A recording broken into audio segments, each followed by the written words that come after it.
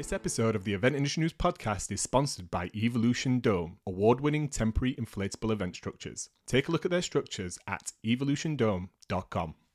Hello, everybody. Welcome to the Event Industry News podcast with me, James Dixon, wishing you all a very good morning, afternoon, or evening, whenever or wherever you tune into today's podcast from. And it's a double guest episode today, which always excites me because it means I can do less talking and just let our guests talk about what they know best. We're talking all things IMEX and anyone in the events industry, which is pretty much everyone I know. If you're at IMEX this year, would have seen some significant differences, some changes in the rebrand. And I'm delighted to say that we've got two people who are very much sort of behind that process, going to be talking today about how that all unfolded and some of the decisions and the processes that went along with that particular rebrand. From IMEX, I'm delighted to welcome to the podcast design manager Anna Geisman and somebody who's responsible for the interaction design at IMEX, Ollie Bailey, both joining the podcast for the first time. Ollie, Anna, welcome to the podcast. Thanks for having us. You're very welcome. We were talking there about the fact that I'm bereft of artwork behind at the level that my two guests have got today, but I do have a dog. Mabel, who regular podcast listeners will know, joins me on most of the podcast recordings, is in the room today. So rebrands. I've got some wonderful documents here that I'm holding up to the screen, which are the sort of the documents and the sort of the processes that that were put together as part of this rebrand, Anna. And fascinating to actually look at a document and actually see and understand what some of those thought processes and what happened behind it. Let's start by sort of asking the obvious question and saying, rebranding such a globally recognized and established event is a huge decision. When was this process instigated, and when did the conversations first start to take place about whether or not you needed and should go ahead with a rebrand? Yeah, that's a good question. I'm quite new to IMEX. I've been with them for 2.5 years. It was about 18 months ago it came up in conversation, and it just felt like the logo didn't represent who we were anymore as a company. And I dreamt of rebranding it and just thought it'd be wonderful. Not rebranding, refreshing. So we wanted to not alienate the existing audience. That was very important to us, but it just needed a modernizing and streamlining, really. That was the thought process behind it. And very lucky that Ray, the chairman, and Karina, the CEO, were very much behind the idea and kind of gave us free rein to just see what we came up with. So it was a fantastic process, and it's been a long 18 months, but it's been worthwhile.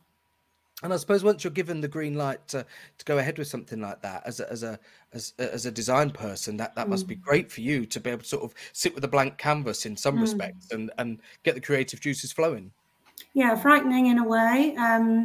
But we did have an existing logo, so it was very important that we found out what people liked about the logo and what people liked less about it.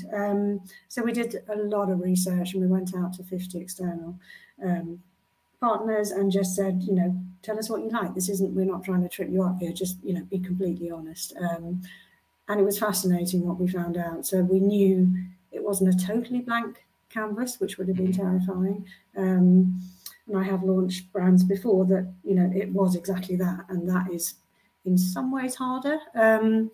So we knew what we had to play with, and we knew that there was a lot of love around the IMEX dots, which people love. So we launched from that spot, really, and went across the company, and Ollie and his team were fantastic in input. And so that was us in the back room in Hove.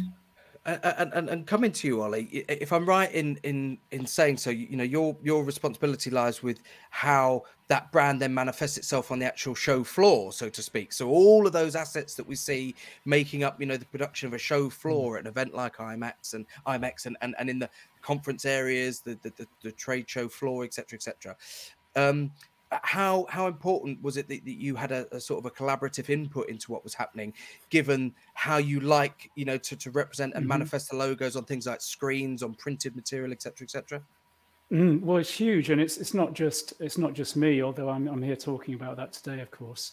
One thing that we've done, which would be a great takeaway for anybody listening to this, is set up a cross-team group of people whose sole function really is to look at the experiential side of our events. And they're from all the different departments that we have, all come together and then are able to consider everything from every angle like that. So after COVID, we had to look at arrivals in a very meaningful way. We needed to avoid any kind of crowds and things like that.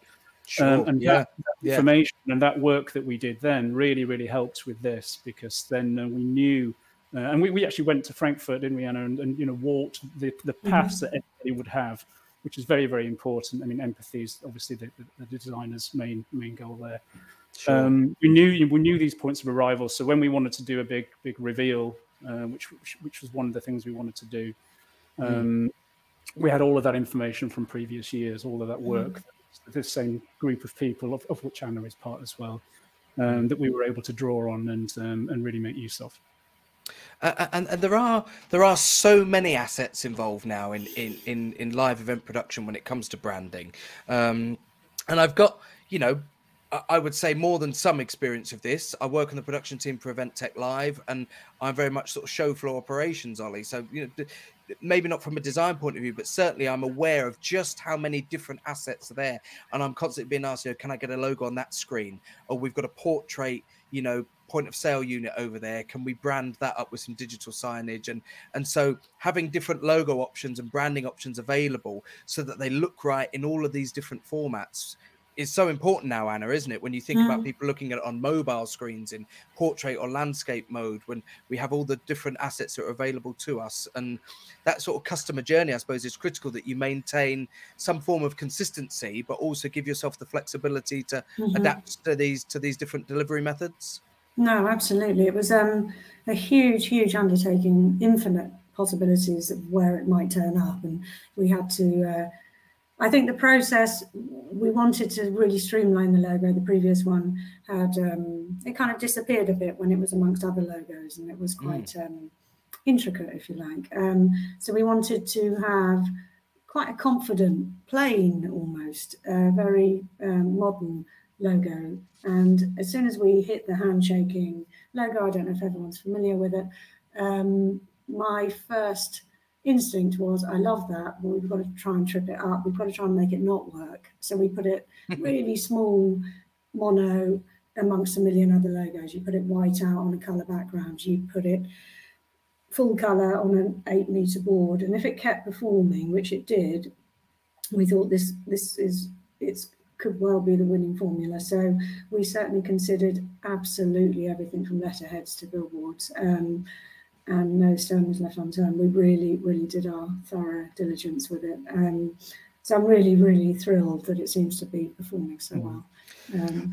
That's interesting there when we talk about, the process of rebranding an established event, is that I've worked as a freelancer with other events before, where they send me their assets, say, oh yeah, here's our logos, and you go to put it in certain assets, Ollie, and it just doesn't work. They do a PowerPoint template, for example, for their speakers, and they put the logo on, and it just doesn't pop out on there because they've not thought about how it would sit on that particular asset. And taking your time with a process like this is critical, isn't it? It's one thing coming up with a great logo design in the first instance, and that will work, but you really have to sort of allow yourself that time to cover all the bases, don't you?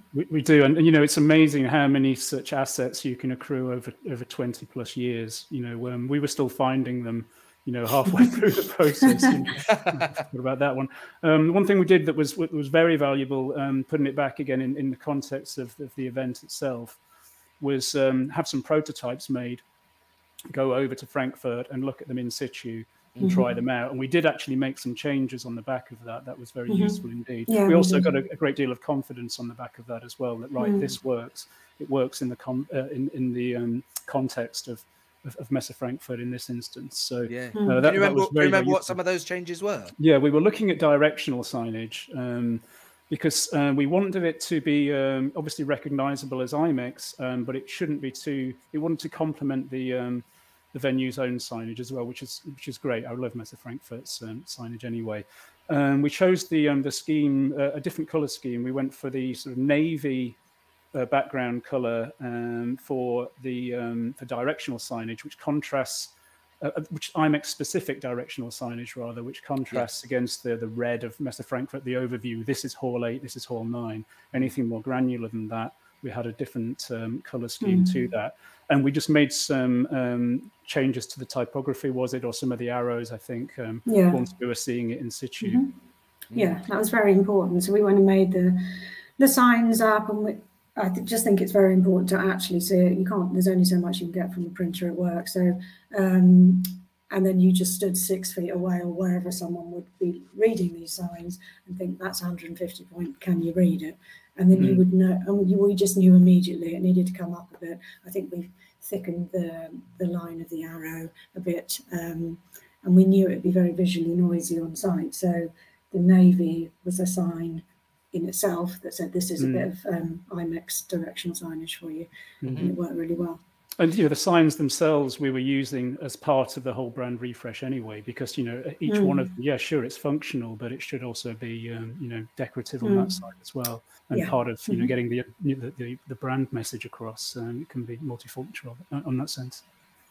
What level of attention was paid, Anna, to animated versions of the logo? Because when we talk about digital assets, social media, content, etc., I would guess that that's probably quite a key element now to have an animated version of it.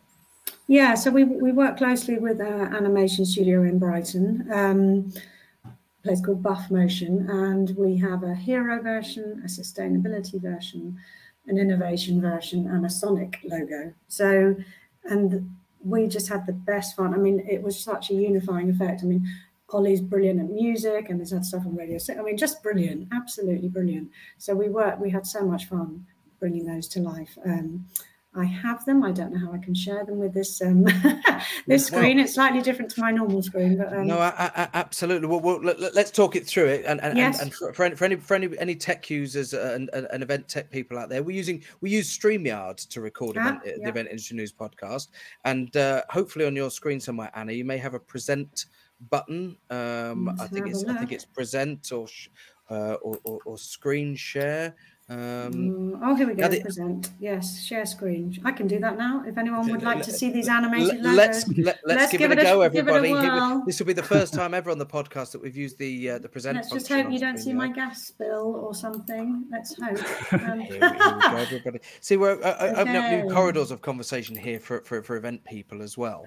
Who use platforms like this. And interestingly, just as a side, I've never sat on the other end of StreamYard as the guest. I've only ever been the one sort of in the pilot seat, for example. So I hope people can see this. Can anyone see this? Well, we can't at the moment, but I'll tell you what we're going to do on Event Industry News.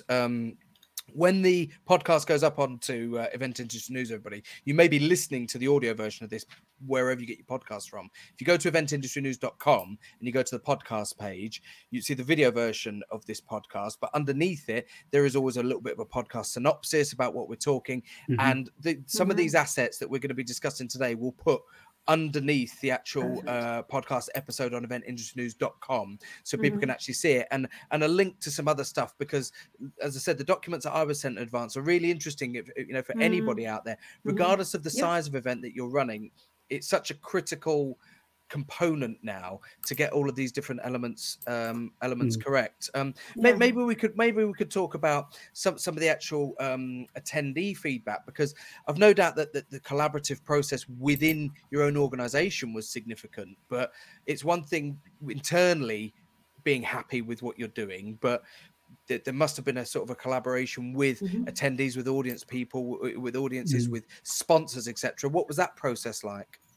Well, we have very key strategic partners that we work with. As you can imagine, the German Convention Bureau, Frankfurt Convention Bureau as well. Got definitely an early viewing of those, and we were asked to give feedback on that side of things, which was very positive, and that again gave us a lot of confidence and knew we were moving in the right direction. Of course, we also had to make sure that when we did change over to the new branding, that there weren't too many of the old ones flying around as well. So it was really useful to get those key partners on board, because they generate a lot of media as well. So they had to know that there was a time when they had to switch and do all of that. As Anna said, sharing it around the team was really useful as well. Yeah, that's vital. Yeah, and I suppose that the for things like sponsors, you know, there's so sponsorship and branding and sort of co-branding with headline sponsors and stakeholders and partners in an event like this is absolutely critical. You know, it forms a key income stream for events like this, and no doubt, I guess that those sponsors and partners that you've probably worked with for a number of years have all got to be on the same page and not necessarily happy with it in terms of giving you an approval from it, but you certainly don't want to potentially alienate some of their brand or interfere with some of their branding and how they're putting stuff together, do you, Ollie? No, absolutely not. So yeah, I'm not necessarily asking for their buy-in, but it had to also work with everything that they did as well. So we have to, we looked at our key partners, we looked at the branding side by side in each one of those instances as well to make sure it still worked. And when we launched IMEX in Frankfurt, it was very much IMEX in partnership with the GCB. Of course, we are still in partnership with the GCB, but the logos are a little bit more distinct these days. But nevertheless, they appear side by side in so many different applications that was something we absolutely had to take into consideration. When it came to launching and actually sort of revealing the rebrand, again, that's not something that I suppose you could do. You could just say, yeah, we're ready to go, whack it out on social media and change our logos on the website. But, it was clearly a much more thought out process than that. Again, collaboration with the marketing teams, with the public relations teams, I'm guessing. And how long did it take to actually put the strategy together to actually launch and reveal the new branding, Anna? That was 18 months. And so the art department, we actually sit within marketing. So it was brilliant. So we felt very collaborative with them. And head of marketing operations, someone called Lottie Elson, set up a brand refresh channel. We met every week for 18 months and just chatted through, they were kind of our scaffold, if you like, and we were allowed to do the creative stuff. It was actually Lottie's idea way back in the beginning to do the rebrand. She was the one who put the germ of the idea in our heads. So we felt very supported, and it was a super process, and they were absolutely key to it, and with the words and the strategy behind it. But we were very, very thorough and felt very supported by the entire team, which was fabulous. But yeah, does it boil down to, though, a specific sort of minute, stroke of the hour when everyone hits a button and everything changes? That's a good question. We were thinking, when do we launch? And then we thought, well, if we launched at the show, it would be incredibly hard work. So obviously we had to. The stuff going out before the show was in what we call the heritage branding, and as we approached the show, I was very keen it didn't jump from one to the other in a heartbeat. So we were doing something called interim branding. So I started kind of streaming in an IMEX logo that was very generic and very plain in a sans serif font, which no one really noticed except for us, obviously. So it wasn't a massive leap of faith when it suddenly appeared. We were starting to introduce the palette, and just very subtly, because we knew what was coming, but no one else did. And then we knew that launching at Frankfurt was such a gift. It was going to be out there. It was going to make a huge impact. It was terrifying, of course. But I knew we had designed something really terrific. And it was exciting, terrifying, as those moments are when you walk into the sea and you can barely touch the bottom anymore. That's when they say humans are at their finest. And it certainly felt like that the night before the show. I don't know if Ollie agrees, but it was a gift to be able to launch because there it was. It was everyone was taking photos of it, and it kind of did its work for us. So similarly with sorry, Anna. Similarly with our digital spaces, because obviously we have the physical show that's on for 3 days and everybody knows about, but there's a lot of planning online for everybody in the appointment system before all of that. So we were able to, as Anna said, sort of ease it in by changing the color palette and things like that we were using, and then only change the actual logo branding towards the end. So Don't think anybody really would have noticed that there was a transition in progress there, but there certainly was. I mean, it helps that we were using a new system anyway, I suppose, so everything was brand new. But it was quite well choreographed, the change from one to the other.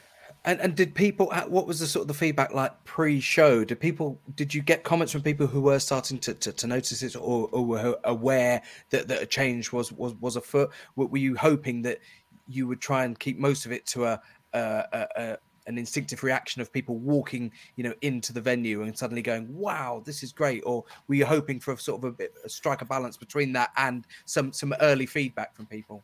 I think one of our success criteria was to create that feedback moment. And one of the things we wanted to do, that impact moment, when you're walking in and seeing that, although we did sort of try and preload it a little bit. We had quite a lot of branding at the airport this year that we worked with our partners at Frankfurt Convention Bureau, who organised that with us. So there was quite a lot of subtle building before you actually got to that point. But we did decide to focus on that big reveal when you first walk in. We had some huge aluminium powder coated letters made, monolithic size really, I suppose, of the logo. And what we wanted to do was create an image that was, if you wanted to photograph IMEX, to say either I'm at IMEX or IMEX has got some new branding, we provide them with the perfect shot, so they don't have to do that anywhere else. That was one of our great success criterias there. And, it's easier to measure that because you can observe people there photographing themselves in and amongst it.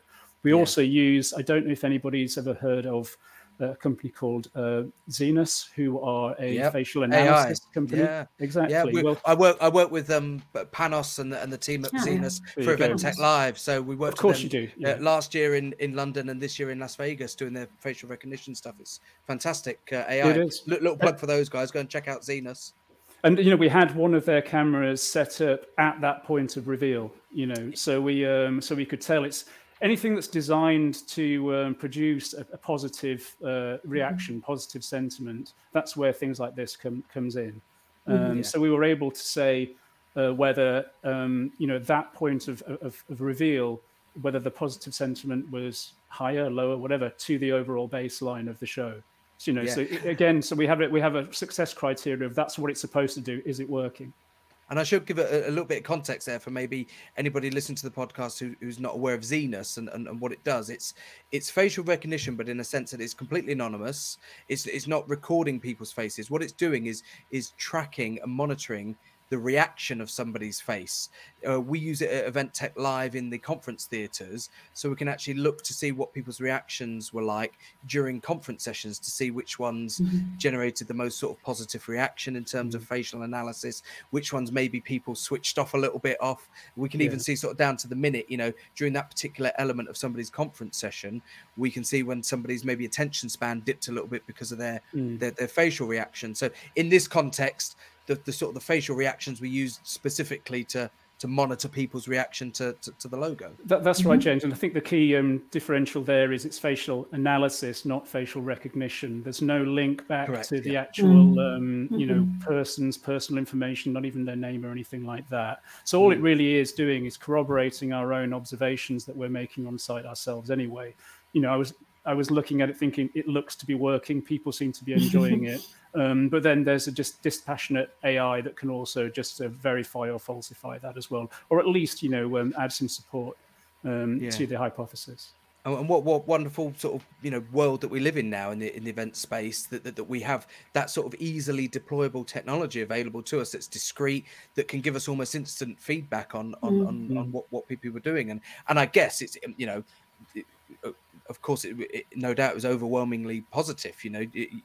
We wouldn't be doing this podcast, so I guess now talking about a rebrand, unless that the feedback, Anna, had been sort of overwhelmingly positive from people. Yeah, absolutely. You could definitely feel almost instantly there was a kind of, I can't describe it, there was a fizz. And I've had that once before when I launched a magazine called Grazia. You suddenly realise there was something happening and everyone was reading it, everyone was on the bus, everyone was on the tube holding it, and you thought, this is working. And it was a similar feeling. You could tell the joy it was bringing, and it was quite palpable. It was interesting, and it was live in front of our eyes. So yes, terrifying, but it worked. So all good. And in terms of what events are there to do, and how they engage with the attendees that are visiting them, something that's really important is that a live event such as IMEX is seen to evolve, particularly given the marketplace that it's serving. It's serving people who themselves are delivering events, who are constantly seeking to evolve. And I guess such a significant change like this, as an underlying PR message to your audience, is that we're not just sitting on our laurels. We're not complacent that this has been a successful event for many, many years. We're also happy to make significant changes, which instantly to your attendees as they walk through the door will show, wow, this is the same but different. They're moving forward. There could be new stuff here this year. I'm guessing that there must have been a really positive impact then on all of the other aspects of the show floor, and all, something like this will have a big impact on the engagement with exhibitors, with conference sessions, and all of the other stuff that we look at analytically after the event, Ollie. Yeah, absolutely. And being able to sort of stop and take the time to develop the brand as a dedicated exercise, taking in all those other aspects of the the physicality of the show, the messaging around it, the human element that we all realize the importance of now. Having spent a couple of years in the wilderness, I mean, that's really what amongst the team anyway. I think the tremendous support around doing this brand refresh was because we had a passion for the events industry reignited, I think, in many respects. People are very much at the core of this new brand image, with the handshake motif on the M. If you don't know what I'm talking about, have a look at the logo. And the animations that we mentioned earlier are very much about the people who attend. IMEX is an event for the meetings industry. It's not our event, so having those people there was that message there was wonderful. And so the new palette and the new branding just gave us a whole new set of tools to be able to get that sort of joy of events right in the middle of things where it should be again. So it was great to work with. It was a real labor of love. Something that is really important that I asked today, while I've got you both on the podcast, is relates to the topic of sustainability. And there's a huge focus within the events industry at the moment on sustainability, sustainable practices, not just with our physical assets and the reuse of assets, but with our people, our sustainable practices when it comes to staff and retention and training and all of those aspects. But when you're dealing with a major rebrand and you're suddenly generating new physical assets to go on a show floor, how much of the focus is on sustainability and whether or not you can reuse and get sort of a longer lifespan out of some of the physical assets that you're generating to go into the venue? It's first and foremost. Basically, if it's not sustainable, it doesn't get done. That's the rule really that we have. We have so many great ideas that we don't end up using because we can't, for the time being, think of a way to actually realize them. As I said before, we were working towards this for quite some time. In some aspects, we used the interim, more neutral branding for things that we had to build last year or the year before. We had no choice, but we wanted them to have that longevity. So we thought, we have to brand them, but let's not do the old branding. We not ready with the new stuff yet. We can just live with the interim stuff, because it's more important to do that than it is to throw that away and then go with the new branding. Similarly, with all the other directional signs, some of them are kind of evergreen. They're the same every year. So in that sense, we were able to just use the old ones until they got to the end of their life cycle. We choreographed that. But some change every year, inevitably. So we're trying to cut down on those. We're using technology a lot more for things like wayfinding to help with that sort of thing. Yeah, but absolutely, it's the number one priority for us. Fabulous. And I suppose finally, as we sort of start to wrap up this episode, Anna, is there a life cycle for branding for any given event or any given brand, if for that matter? That this felt like it was a natural sort of conclusion of the old branding and an evolution into something new. That I get the impression that there was just this underlying feeling within the organization that it was time for a refresh. Have you put a life cycle on this new stuff, or is it just a case of waiting till it feels like it's ready to be refreshed again in a few years' time? I I'm very keen that this is not a full stop for the brand. It's a springboard. So we were very conscious to get it out and into people's DNAs as quickly as possible. So we were quite reserved in a way, just using the primary palette. So now, as I feel it went, it did get into people's DNA quite quickly, and it's worked. And if you now look at the old logo, you kind of think the new one is how it always should have been, which was always my dream. But now we can start really, really pushing it with on the design front. So I think it's difficult, and I think you need to see what you do have. I don't want to keep thinking you've got to change it. I really want to keep it consistent. I think the brand is really, really terrific, and it really represents who we are. But now we can really kind of raise the design bar with it. There's so many possibilities.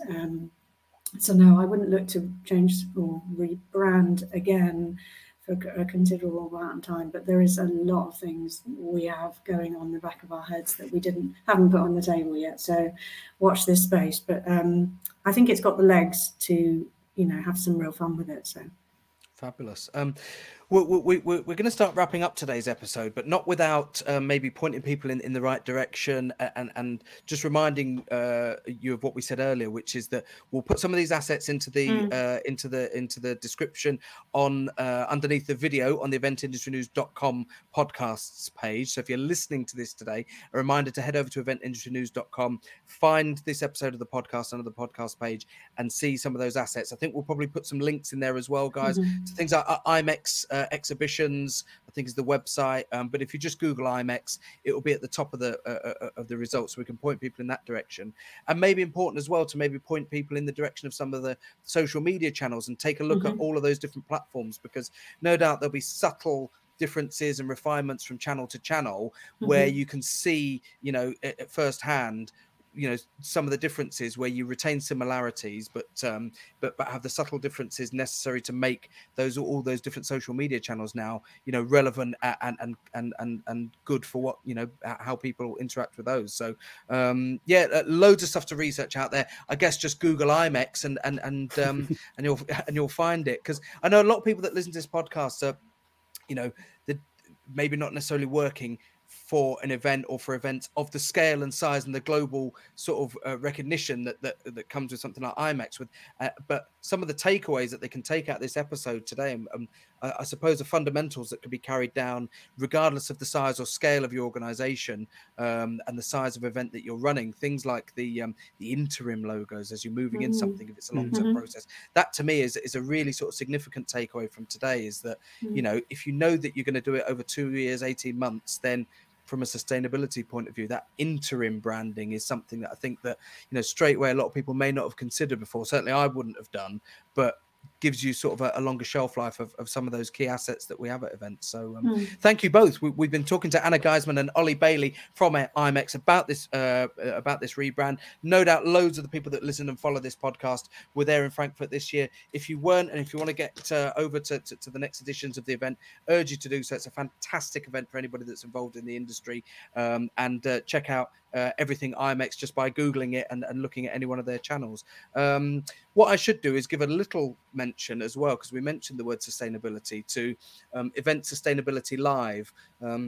It's a new show that's going to be launched alongside and run alongside Event Tech Live at Excel London in November, 15th, 16th of November. So alongside Event Tech Live, there's going to be Event Sustainability Live, doing exactly what it says on the tin, a show specifically for event professionals, talking about sustainable practices and how we need to continue and how we can continue to develop those within the events industry, not just from a carbon footprint point of view, not just from a recycling physical elements point of view, but sustainable practices when it comes to our operations with our staff, the well-being of our staff, the long-term management of people who work within the industry, and making sure that everything that we do with people and physical elements are sustainable going forward. So yeah, check out Event Sustainability Live. Just Google that. It's on the 15th of 16th of November at Excel London, which brings us nicely to the end of today's episode. Thanks once again to you both for joining us. Thanks for giving us, what is just a quick snippet and a sort of, a quick overview of what must have been and is certainly a huge, huge undertaking. Congratulations on the success of it, and hope to see you again on the podcast in the future. Which brings us nicely to the end of today's episode. Thanks to Ollie, thanks to Anna, and we'll see you next time. Cheers, everybody. Bye-bye. Cheers.